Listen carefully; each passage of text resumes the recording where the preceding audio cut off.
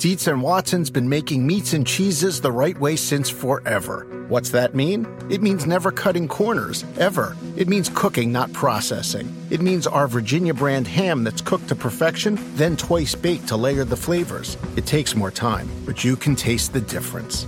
We come to work every day to do it the right way, even if it's the hard way. Because if it's not right for us, it's not right for you. Dietz and Watson, it's a family thing since 1939.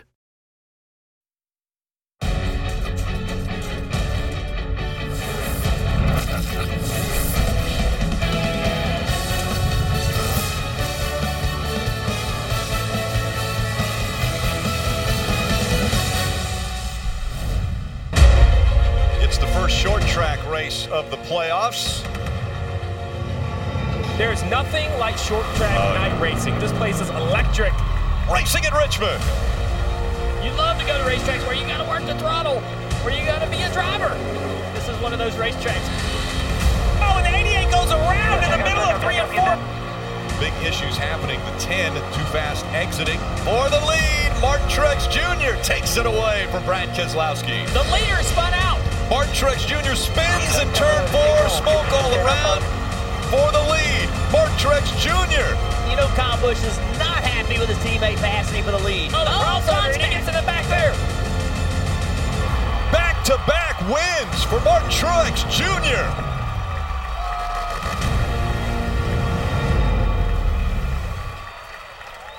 Well, that's how it went down on Saturday night. Welcome to NASCAR America. Steve Letarte, A.J. Allmendinger, Dale Jarrett.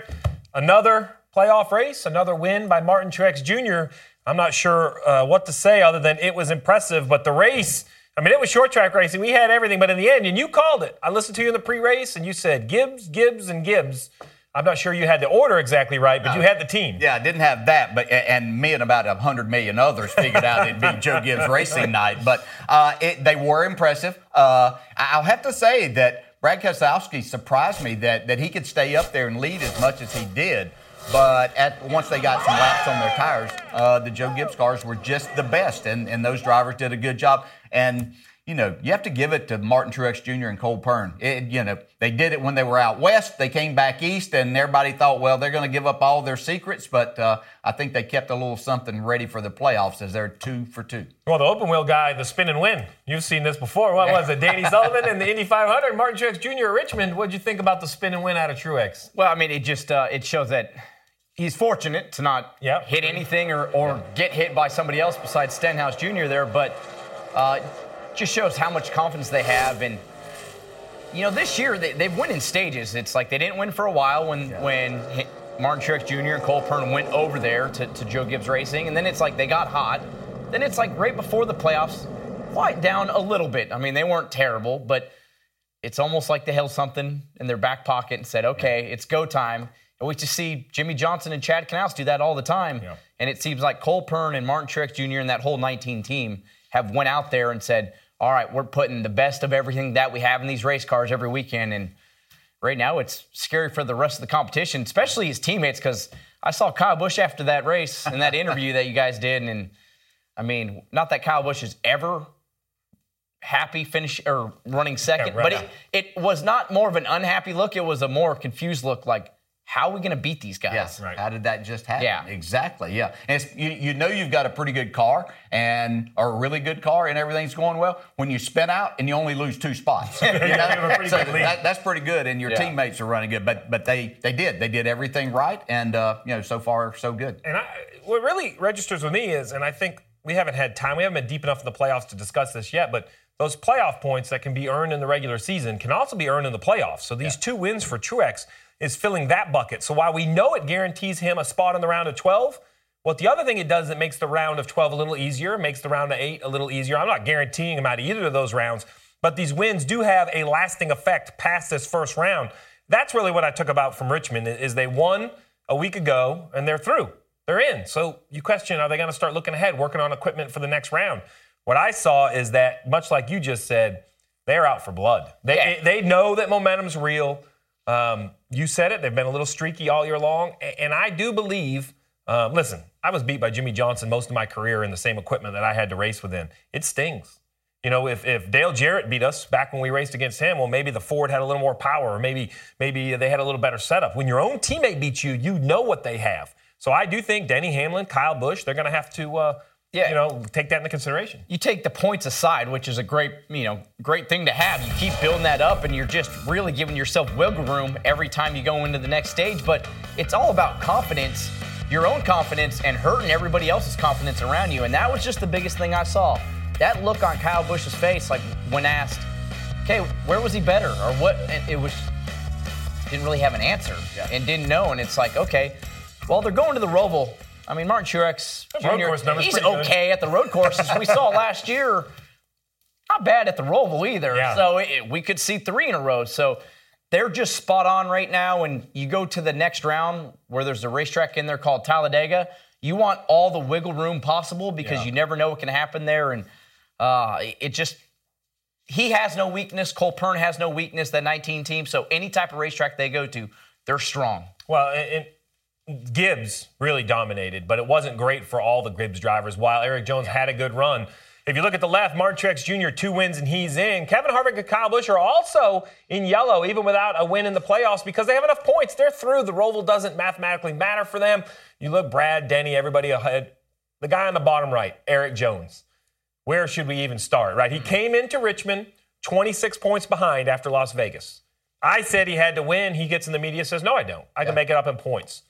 I was wrong. He was right. He ran well, gained enough points, but then after the race, we find out from NASCAR he had a problem in post-race inspection. Here's what the director, Jay Fabian, had to say. Yeah, so the 20 standard procedure post-race in the playoffs that we run every car through the OSS, and then we do a post-race inspection on first, second, and then generally a random. The 20 car failed the OSS on their run-through on a standard post-race inspection. We've set the standard early in the year and what we expect, and teams have done a good job reacting to that. I think, obviously, as the pressure mounts and the years go, the season goes on, it doesn't surprise me to see them pushing a little farther and trying to get a little more out of their stuff. And like I say, sometimes you just cross that line a little bit, and that's all you need to fail. So I appreciate Jay Fabian, director of the Cup Series, coming out and explain a couple things in there I think we should clean up. So he references the OSS. That's basically just the scanning station. It measures the body, the wheel, the location, the toe, the camber, all kinds of stuff. The simple fact is they failed it. What the fans need to know is before the race, there's one set of tolerances. After, they open up. They know stuff is going to shift. Obviously, this has shifted too much. The other footnote, all 16 playoff guys went through it. I think that's worth the fans to hear, right? The other, he wasn't just picked, right? We didn't just pick on one of the Gibbs cars. 16 went through, 15 passed, 1 failed. DJ, the simple fact is 42 points. Yeah. What it cost Eric Jones. Yeah, he had a great night, did everything, got stage points in both the first 2 stages, ran really, really well. He didn't have the takeoff speed that his teammates had, but man, once he got 15, 20 laps on his tires, that car was just steady all night. I saw him make some really good passes through the night and did everything that you want to do. Here's the unfortunate side. So we're talking about Eric Jones. Everything goes, he's disqualified. He gets last place position. And he did nothing wrong as a driver, but that's what is out there. You work well as a team, you win as a team, and you fail as a team when these things happen. And, I think as a driver, AJ, I always appreciated my crew and my crew chief pushing the limit as much as we possibly could, but it still hurts so much when it's your name that's out there whenever things don't go right. But this is the way NASCAR set it up this year. If you fail, then you're going to the back, and unfortunately it's cost Eric Jones. Must-win situation now. Unfortunately, I know what that feels like a couple times this year. I wasn't going to bring it up. Yeah, I mean, just saying, bring it up. Just a couple times this year, I know what that feels like. And you're right. Because as a driver, you just feel like, okay, I felt like I did everything, and it has nothing to do with me. But your name gets dragged through the papers, social media to a certain degree, like, oh, that's why he's running. He's cheating. Yeah. Well, no, but you win and lose as a race team. Just the same difference as Eric Jones battling for the win at Bristol. Matt DiBenedetto gets around him. He gets into the wall. He made the mistake. So you have to win and lose as a race team. As long as everybody in that organization has each other's backs, then you have to accept what happens. The way you do that is you spin it positive going to the Roval. Points don't matter now. Yeah. Now he can't race his way in on points. So there's one way he's going to make it to the next round, and that's go win the race. That's all they have to focus on. They don't have to worry about where William Byron's running, where Eric Almirola's running, where Alex Bowman's running. They have to go out there, focus on themselves, and take whether it's strategy, trying to stay up front, do something different if you don't have the fastest car. And we've seen over the last couple of years, Eric Jones has become a better road course driver. Is he going to be the favorite going to the Roval? Definitely not.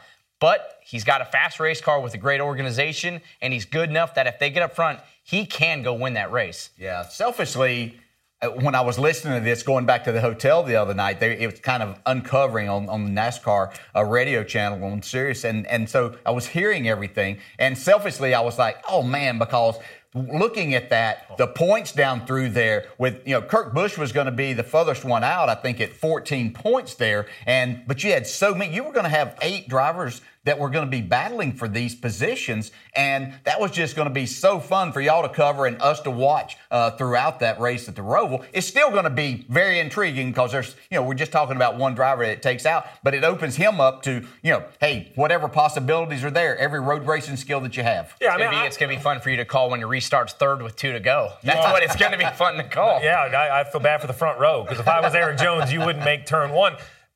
You know what really bothers me, or not doesn't bother me, it makes me feel bad for Eric Jones, isn't as much the penalty as, remember, it was a mechanical issue in Las Vegas too. So gets into the playoffs and then has 2 issues. As the crew chief, I'm just gutted, right? Mm-hmm. That I haven't given my driver the opportunity to show the world his best. I always thought my job as a crew chief was to deliver a product to my race car driver. Look, the sport's about the drivers. It should be those stars. My job is to give those stars a chance to perform. Maybe Eric Jones can have one of the biggest walk-offs we've ever seen. If he can win at the Roval right here after 2 disappointing weeks, it would be big. So a bad night for Eric Jones. On the flip side, okay, I was wrong. I had the 6 of Ryan Newman not having a chance in the playoffs. And you talk about holding something back. I'm not sure what Roush Fenway held back, but DJ, they showed up in practice in Vegas, not quite as good in the race as I thought they were going to be. 10th, solid. Now we come to Richmond. I expect him to run outside the top 10. He runs inside the top 10 most of the night, scores some stage points, which has been the Achilles heel of this team. And now it's plus 14.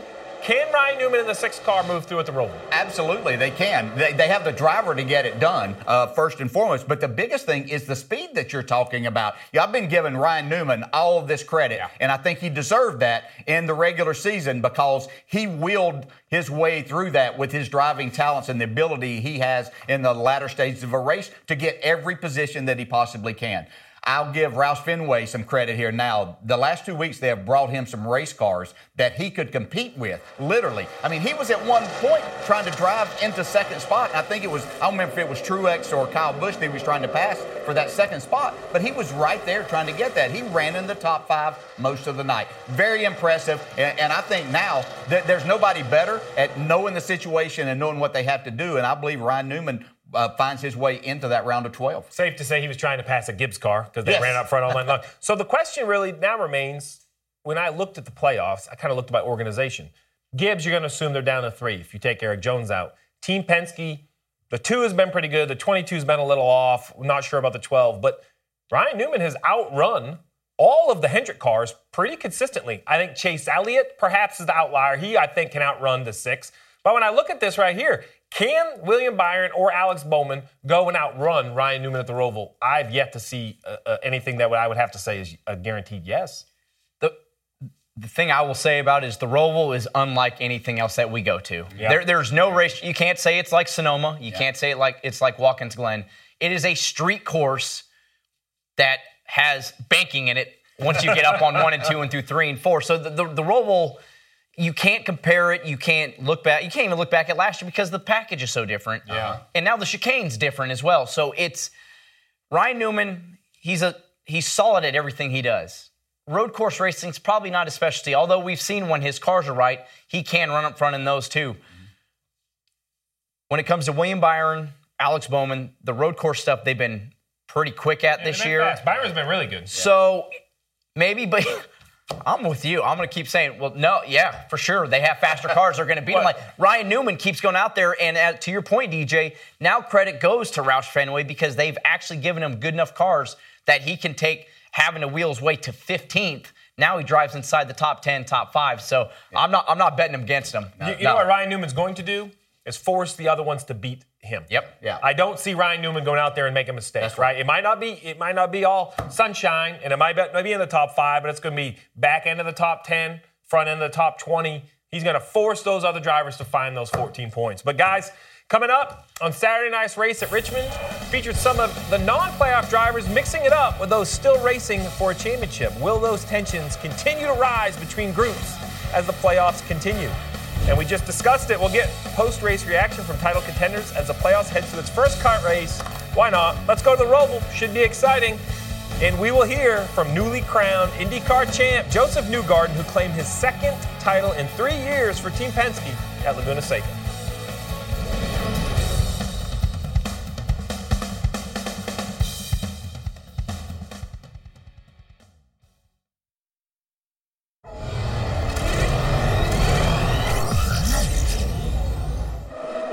Hitachi Chevrolet of Josef Newgarden. He was a champion in 2017. Josef Newgarden is the 2019 champion. He's done everything he needed to do and comes across the line with a 25-point buffer. Man, it was. I was so pissed earlier. I thought we were throwing it away, but we were trying to think of the team there. Obviously, we're trying to divide and conquer, and they just did such a great job, this group all year long, and I didn't want us to throw it away at the end, do something silly. But man, they called a great race, and I tried to be as smart as I could today. I'm just so proud of everybody. Team Chevy's done a great job. Won the Indy 500 obviously with Simon, which has been fantastic, and then to win the championships is, I think, as much as you could ask for in the year. So I'm just so thankful to the team, and we had such a great group. Everybody, not just on the 2-car, but our entire team is amazing at what they do. So thank you to Hitachi. They just signed on for a new multi-year deal, so this is big for us, man. We got to try and do more, but I'm so happy. I was crying that whole lap, so I'm glad it's over. I'm so glad this is over. Your fiance Ashley's right here. Your mom Tina as well.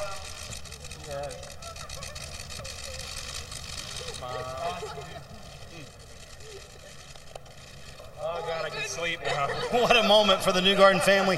Yeah, you told me about that. You said it's been a draining year, and at times you took on too much this year. Why was this year so stressful for you? It's been a lot this year, but I've had the best people around me just taking care of everything. So I couldn't ask for more than what I have, and it's just amazing to be able to win races and drive for this team. It's been my dream since I was a kid. So I'm just really thankful, man, for everyone that's done everything for me.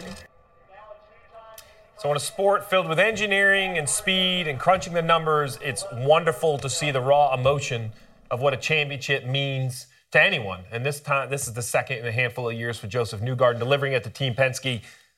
I mean, you just saw how emotional it was. It was a big day, a great day. But I think you also heard the pressure. I mean, it was anything but a walk in the park for Newgarden. Yeah, and that's the biggest thing you say there is raw emotion, because Josef Newgarden, he's so buttoned up. He's articulate.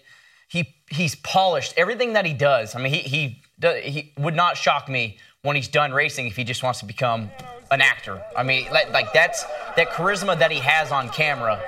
He's so smooth with it. So when you see that raw emotion come out of him, it shows how much the championship means to him. And in a certain way, I don't want to say it's shocking, but it's his second championship. Yeah. He won his first championship his first year with Team Penske. And it's kind of like one of those things sometimes, and DJ, it's maybe you don't expect it, so it doesn't hit you as hard. Right. And then to finally win a second one, last year he was in contention to win the championship, so he could easily be 3 championships in a row on that list. In that list, we see he's only the second American to have multi-championships, so the sky's the limit for him. And with Team Penske and when you drive for Team Penske in anything, but especially in the IndyCar Series, you know how much that means to Roger Penske, to Tim Cindric. And he's done everything right for basically 3 years now, and it's pretty amazing to see. I can't wait to see what he's going to do for the next 10 years. Yeah. So, DJ, they used to end at Sonoma. This was the first time the final race was at Laguna Seca, and we can crunch the numbers and the math, and as a crew chief, that's what I would be doing.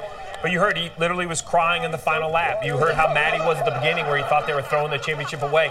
Sometimes we get too caught up in the numbers sounds like it was a nerve-wracking day, even weeks leading up to this. Yeah, even when you know you're in the best position of everybody, if you go do your job, which has happened all year long, if you just go do that, then you're going to win. But you also know from the other side of it how many things can happen. So it becomes so tough when you just have a number that you have to meet. I think in my championship year, that was the hardest thing. And I had a couple of races to get it done. But even where I clinched at Homestead, it was so hard knowing where you had to run instead of going and running and doing your normal things. And so you get caught up, as he was talking about. This has been his lifelong dream, as many of us have had that he's able to reach this. Now he's done it 2 out of 3 years. He's won this championship. Just an incredible talent and really happy to see him get it done again. Well, as we see Joe Gibbs winning on the Cup side, Team Penske dominant, the Indy 500 and the championship. So now the question is, we're going to see the captain at more Cup races? I assume we are. Now that he has all those trophies on the shelf. I assume so. I think, they have like 37 total wins this year between everything that Roger Penske owns. So, it just seems like, and we know whatever Roger Penske touches, it seems like it turns to gold. So, I think Joe Gibbs might have something to say about winning the Cup championship. Yeah. But that's why we're going to watch these next 8 races. What a cool track. Laguna Seca, I'm hooked. If I ever get a chance. My home race. Yeah. That's my home race track there. That's it? That's the standard. That was it. Now, how's the corkscrew? It looked awesome. Man, it takes your breath away. So it's one of the coolest corners in the world. It's great, and such a great venue to end the season. It was a blast to watch and a blast to see the pressure. But coming up, we're going to preview this Sunday's cut race at the Charlotte Roval, an event that has become an ultimate wild card. We can't forget this finish, last year's race.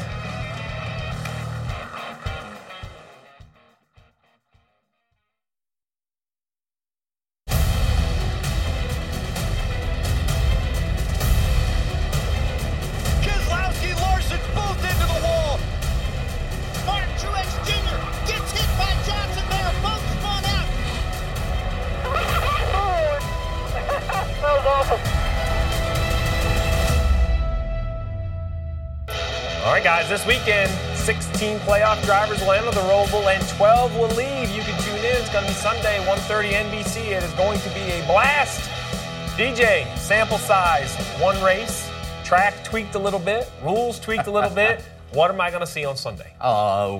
Anything and everything, as we saw last year. And I think when you put all of those things that you just mentioned together, it just opens the door for a lot of drama. And, there wasn't any lack of that last year. And I believe that just intensifies because we have a group of drivers that run around each other a lot during these races. And so you never know what's going to happen. But I think that up front, I expect to see the normal ones. I think Truex is probably the man to beat. Can he sweep this first round? I think it's very possible. That would be a statement for sure. AJ, you're in the car Saturday.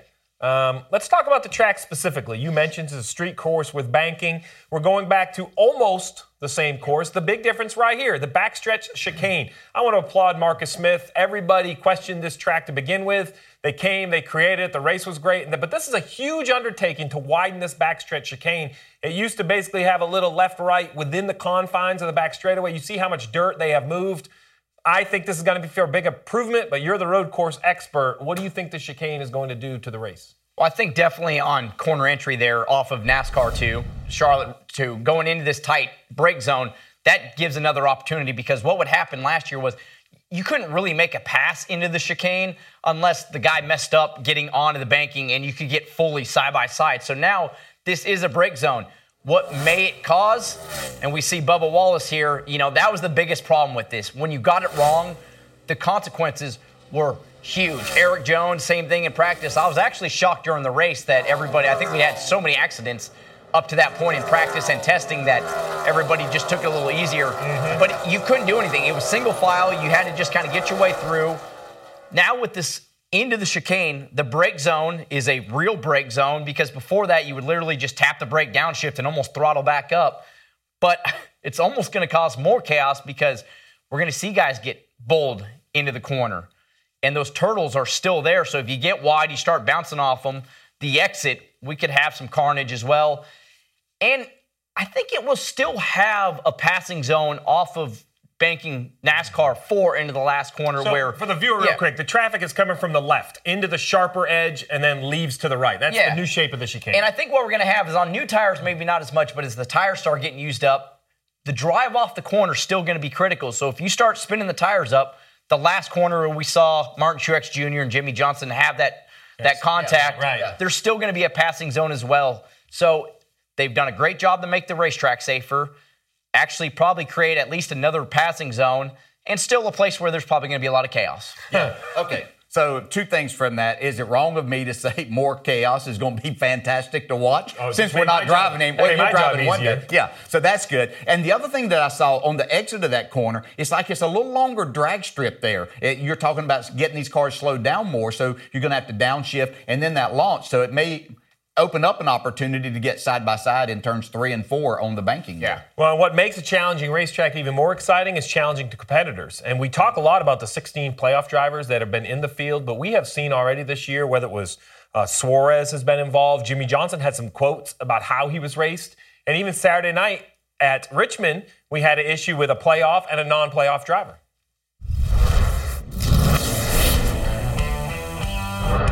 Right now, 24 is P1 for the dog. Pretty much everybody behind you is the next one. They're going to be racing their asses off of the lucky dog spot here, so just do what you can. Alex Bowman on the bottom, Dylan in the middle, William Byron up top. And there's just not enough space for everyone. The 88 goes in. Come his ass back as he gets to it. Get him back, get him back, get him back. Get him back now. Austin Dillon says, listen, you may be in the playoffs and I'm not, but you're just not going to run me over. He sends the 88 up the racetrack. Oh, shove that silver spoon he's been fed on his whole life up his good with it. Just do it later when we don't hurt ourselves. We don't need no penalties now. Just got to get her tuned up and get going. We ruined our car in a wreck for no reason. I didn't think we needed to do that. All right, lots of layers here. So the first, let me say that before I had the audio, I was fine with what Austin Dillon did. I think that move by Alex Bowman is aggressive into turn 1. I'm okay with it because he needed to have it, but there are repercussions. Yes. And I think the 88 went in there. Now, I was a little disappointed after the radio to find out perhaps the owner, Richard Childress, is I believe who we heard, and the crew chief kind of encouraged or actually almost ordered Austin Dillon to have to go back and wreck the 88, and he didn't seem on board with it. You're the veteran of the group. I'm going to let you go. What do you see of this? Well, let's go back to what you were talking about. What Alex Bowman did to start this whole issue is that he was trying to take advantage of a situation. And I think the playoff drivers expect to be given a little bit more courtesy. And that's wrong of them to think that. I appreciate that you've worked hard to get into the playoffs. But in the playoffs in NASCAR, everybody still participates and everybody still has a fair chance. I think most drivers that aren't in do extend a courtesy most of the time. But when you put somebody in a bad position, I think that you might as well expect to be paid back a little bit, whether it's a total spin or just a bump. Having to tell your driver to go do that, I think is totally up to the driver in that situation as to how you want to handle that situation. And in this case, as we heard that audio, that's a little different than what you'll hear most of the time. But Austin did it, and I didn't have a problem with what he did in the race. Suarez and Logano at Vegas. And then I was shocked. There were some quotes from Jimmy Johnson basically saying he wasn't appreciated how he was raced at Las Vegas by some of the playoff guys. Now, granted, he's never been the guy on the outside.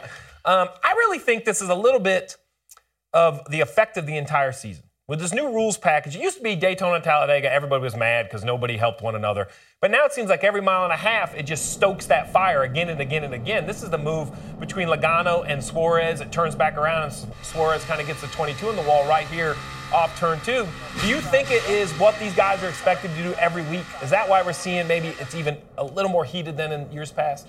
I wouldn't disagree with that. I do really think with this package, it puts all these drivers in situations at most of these racetracks now where you can't really take a breath. I mean, we see on the restarts at all these mile-and-a-half racetracks. Heck, at Darlington, 3-4 wide down the back straightaway. It builds up every week. This is the longest season in professional sports. And as drivers, you just get heated. Like every weekend, okay, here we go again. And call it what it is. You are where you are in points because you're usually racing that same group of drivers every weekend.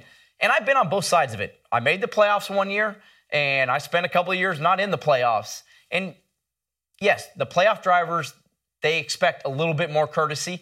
And you don't want to be the guy. You don't want to be the guy that wrecks the guy so he doesn't make it to the next round or doesn't win the championship. But I always looked at it as they have more to lose than I do. Mm-hmm. We're not in the playoffs. So what does that mean? I'm quite mad. Like, Jimmy Johnson, never been there before. Never not been in the playoffs. So he's upset. Every weekend he shows at the racetrack upset not being in the playoffs. Daniel Suarez, he's now with his second organization that has cars that have won, 40, 50 races over the course of 5 years, if you count Joe Gibbs and Stewart-Haas Racing combined. He's not in the playoffs, so he's frustrated. He hasn't gotten a win yet. Austin Dillon, RCR, they're just having a poor year. So all these drivers that aren't in the playoffs, they're upset. So sure, they might give a little courtesy, but all it takes is just a little nudge, and then it just sets you off. And you got to remember that. You have more to lose than they do, so how much of a risk are you willing to take? Well, I bring this up because non-playoff drivers, chaos, and the Roval, let's go back a year. DJ, we couldn't have built this last lap if we had tried. No. And it really happens on a late restart. When you go back to the Roval, they go down into turn one and they wreck all kinds of race cars, including Kyle Larson, which is one of the playoff drivers trying to make the playoffs. And then you go out on this last lap and he limps this car around the racetrack. I mean, this is coming into the last corner. First of all, the leaders wreck. So this changes who's going to win the race completely. Ryan Blaney sneaks through. This is just the start of this crazy finish. All the way at the back, Jeffrey Earnhardt gets spun out, can't get his car refired. Right here, you see Daniel Hemrick spin the 96 into the wall. This isn't a video game, folks. This is Kyle Larson, who was involved in that restart wreck I mentioned. He's driving this thing around like a video game, in the gas, into the wall. Jeffrey Earnhardt couldn't get his game refired. So listen, Jeffrey Earnhardt's not in the playoffs.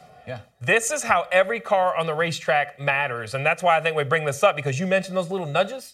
That's going to happen all the time at that Roval. That slow infield section, there are going to be some frustrated guys. And we keep looking at the points. There are so many drivers grouped up from basically ninth.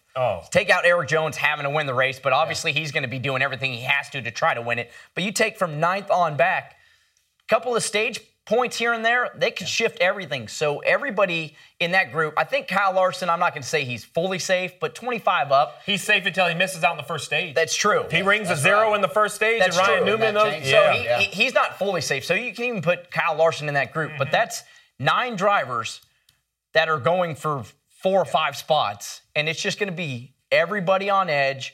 Restarts at the Roval we've seen are chaotic. Strategy with tires, because it does wear tires out there. So, yeah, it's going to be insane. Drivers are frustrated. You're going to run into somebody at the Roval. I don't care where you're running. There is going to be contact. So as a crew chief, I'm coaching my driver up. I'm saying, DJ, listen, I know you want to run good. I know you will, but we call them turtles. There's these big metal things inside. This car won't make it. If you hit them all day long, don't come back to me and say this thing broke. This is one of the few tracks that still exists, much like Watkins Glen, where the drivers can break a race car.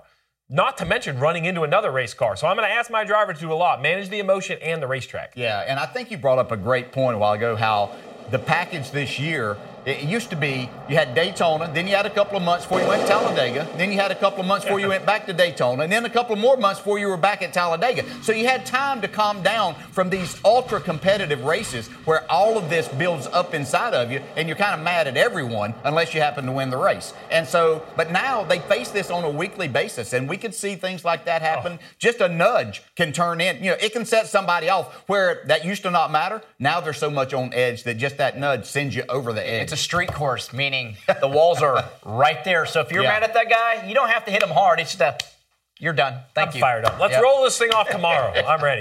Well, coming up, our grassroots racing tour heads to the land of famous potatoes and short track excitement. We're heading to Idaho next.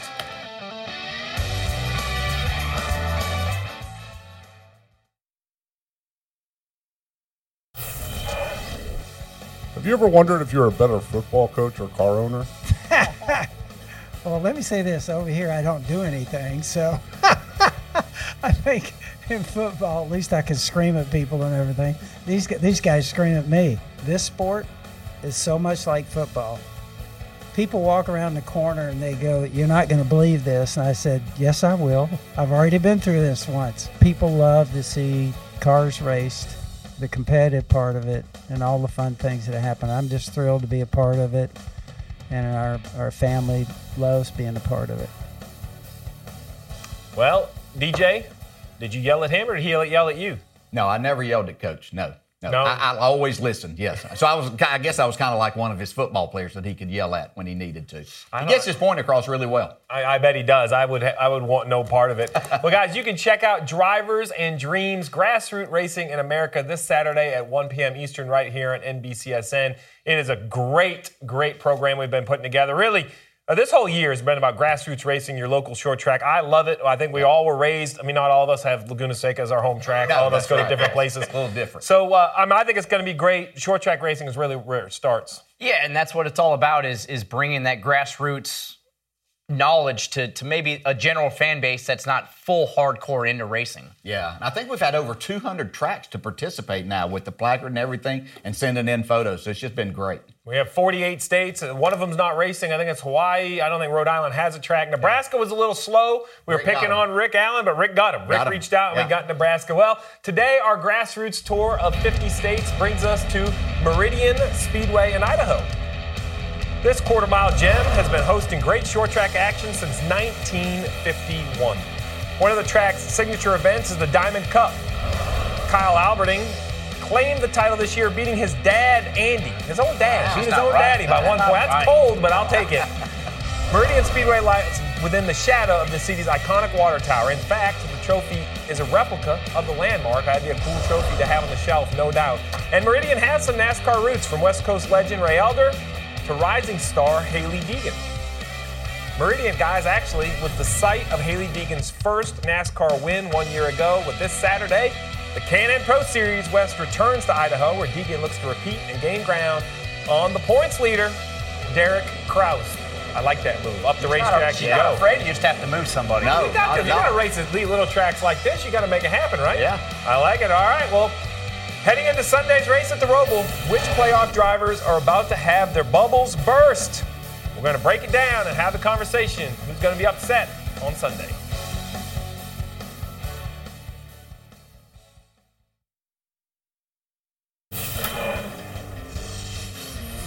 I felt like we brought a spoon to a sword fight tonight. Boy, we just missed it to start this thing. Just couldn't recover. We just kept getting lapped. Just struggled with the car all day. So you're back there racing for all you can to stay on the lead lap, and you're in the playoffs. You know, it's like, what am I doing? You got to give yourself a fighting chance. I knew I could count on Richmond to be a good run for us. Just fighting hard. But we'll come back swinging again. Yeah, I was surprised. It was a better run than I thought we'd have. 19 had just a really good long run car. We just were kind of third best there. That's kind of where we ended up. Happy with maximizing the day that our car was capable of. I don't think we were as good as him all night long. Martin, the car, the combination thereof, us, combination of, just lacked a little bit. It's like the 11 lacked a little bit more than us. Just weird. I don't know. Yeah, we just weren't quite as fast as the Gibbs cars. The Gibbs cars they could turn the center, they could get in the corner, and they could put the power down, and they would just yard us off the corners. When the sun comes up tomorrow, tonight doesn't matter anymore. We can't go back and fix tonight.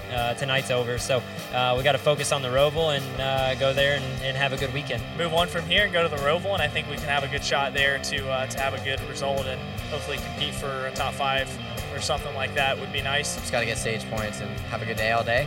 If we don't make the next round, we don't really deserve to be there with the way we're running right now. So it's definitely a bummer, but we got to get our stuff together. Well, at Roval, you just don't know what's going to happen next week. So 50 points makes you feel semi-comfortable to where you can you have just a decent day and be more aggressive, I think, and try to go for a win like that. You want to go in there and try to win a race. So you want to try to win stages, and we'll allow Rodney to be aggressive. We can go out there and we can attack it and try to get the most we can get, try to get a win, try to get some stage points, get ourselves a bit of a cushion here, I guess, more over the rest of the guys. I guess there's a little silver lining that we're still above the cut line. 8 points is the good. You've won at the place we're going to. Does it give you a lot of confidence when you don't have that great points position?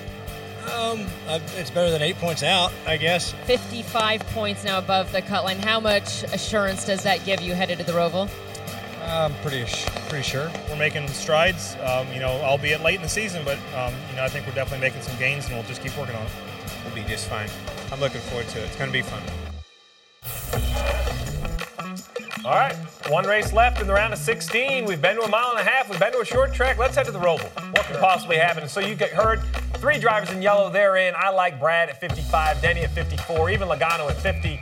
The right-hand side of this screen, though, is going to be pressure-packed and pressure-filled. Let's start, DJ. We'll talk with Bowyer, the last guy we heard from, currently below. What do you think about Clinton Bowyer in the Roval? Well, he's a good road racer, first and foremost. I think that helps him. And so I always look at trends and what could happen. So he had a bad race, then he had a good race, and then he got not so good. He called Richmond okay because they got some stage points, and it turned out to be an okay night. I really believe Bowyer finds a way to get it done.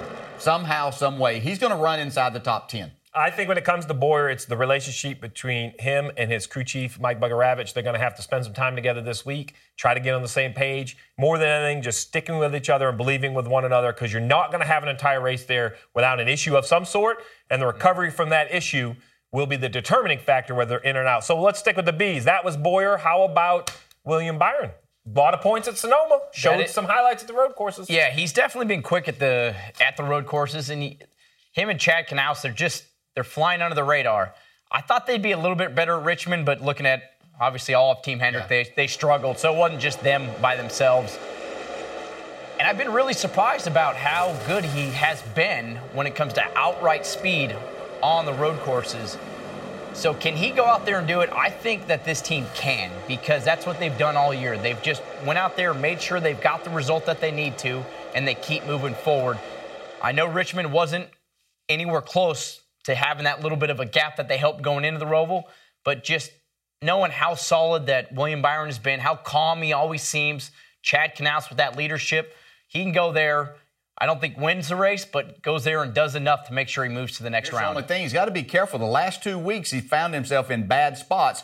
Not of his making necessarily, but as a driver, you're accountable for where you are on the track. But, he's had some tire rubs and things like that. Stay out of those spots as much as he can, and he may be okay. Yeah, unfortunately, the points don't care if you cause it or someone else. That's right. They're going to take them away. I agree. I think it's going to be leadership on top of the pit box that's going to determine it for Chad Knaus. Is going to have to find a way to get some points. All right, here's my wild card, if you could put one.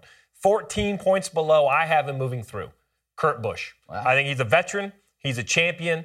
He has found a way to improve every organization he's gone to, it seems. He did finally break through and get that win for Chip Ganassi Racing. I look for Kurt Busch to come out and just have what I call a solid day and come back from this issue at Vegas. I look for Kurt Busch to move forward, top 10 in both stages and the end of the race. But that means someone has to go out. So my guy going out, unfortunately, is Eric Almirola. He's 3 above. I don't see the 10 car moving forward. Yeah, I think Almirola struggles here and probably ends up on the outside of this 12. It's going to be a real shame if Kurt Busch doesn't get in, because he's had such a solid regular season, but he's had 2 terrible finishes now. I mean, I expected more from him at Richmond. I really expected him to run inside the top 10 all night and gather a lot of points. Never was even close to that. So he's going to have his best performance. I like Blaney's attitude. 8 above is better than 8 below. True. What do you make of Ryan? I mean, that's some pretty good math. What do you think? I think he's going to be really solid at the roll. I mean, he won the race last year, and he won the race because of what happened in the last corner. But you still got to put yourself in that position to go win the race. At Watkins Glen, he was really strong. At Sonoma, he was strong. He definitely hasn't had the pace. This whole 12 group hasn't had the pace as his teammates, especially Brad Keselowski, over the last few weeks. But this is a racetrack where Ryan Blaney is strong. There's not a lot of background to notes when it comes to this racetrack, so he has one of the best sets of notes out of everybody, and he just knows how to get the job done when it's time. And I think Ryan Blaney, with confidence, moves to the next round. Regardless of who's in or who's out, the race is going to be a must-watch without a doubt. But this week on NASCAR America, Dale Jr. is joined by his long-time friend, his former boss, my former boss, Hall of Famer Rick Hendrick. He joins the download tomorrow at 5 p.m. Eastern. Then on Wednesday, Motor Mouse Ricky Stenhouse Jr. answers your question. Maybe one of you will ask why he ran into Martin Truex Jr. And up next, it's time for shout-outs.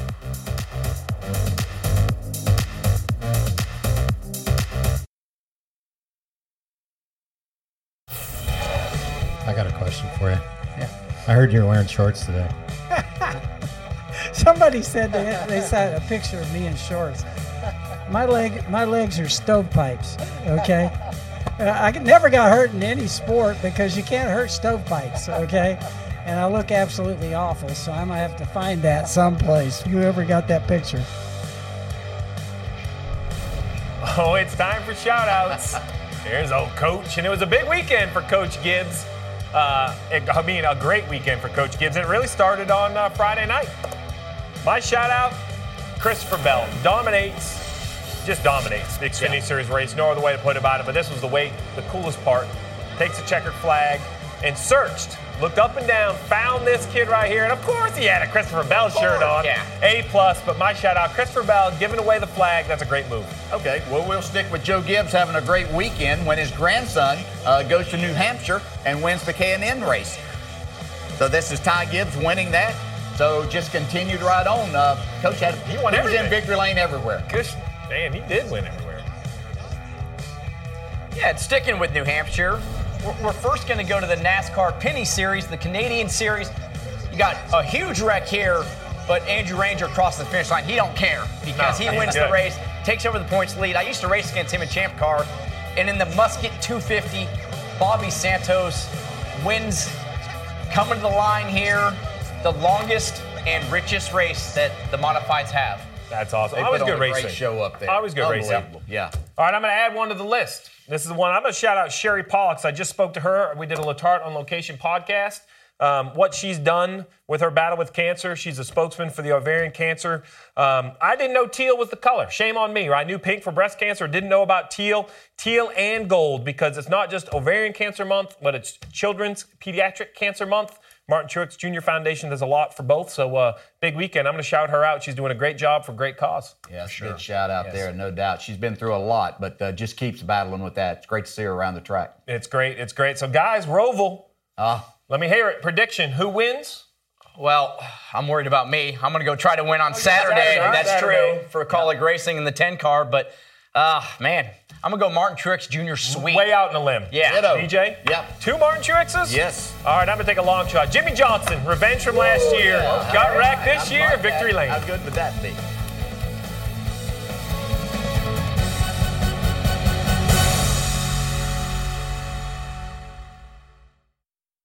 This Father's Day, the Home Depot has same-day delivery on the perfect gift to help Dad be everything he can be. Because your dad is more than just a dad. He's groundskeeper of the yard, the perfecter of the patio, and the cleaner of the clippings. Let the Home Depot help power Dad's doing with the convenience and gas-like power of Milwaukee cordless outdoor tools. Plus, get up to $150 off select Milwaukee tools. For everything Dad is, find the perfect gift at the Home Depot. How doers get more done. Order select in-stock items by 4 p.m. subject to availability.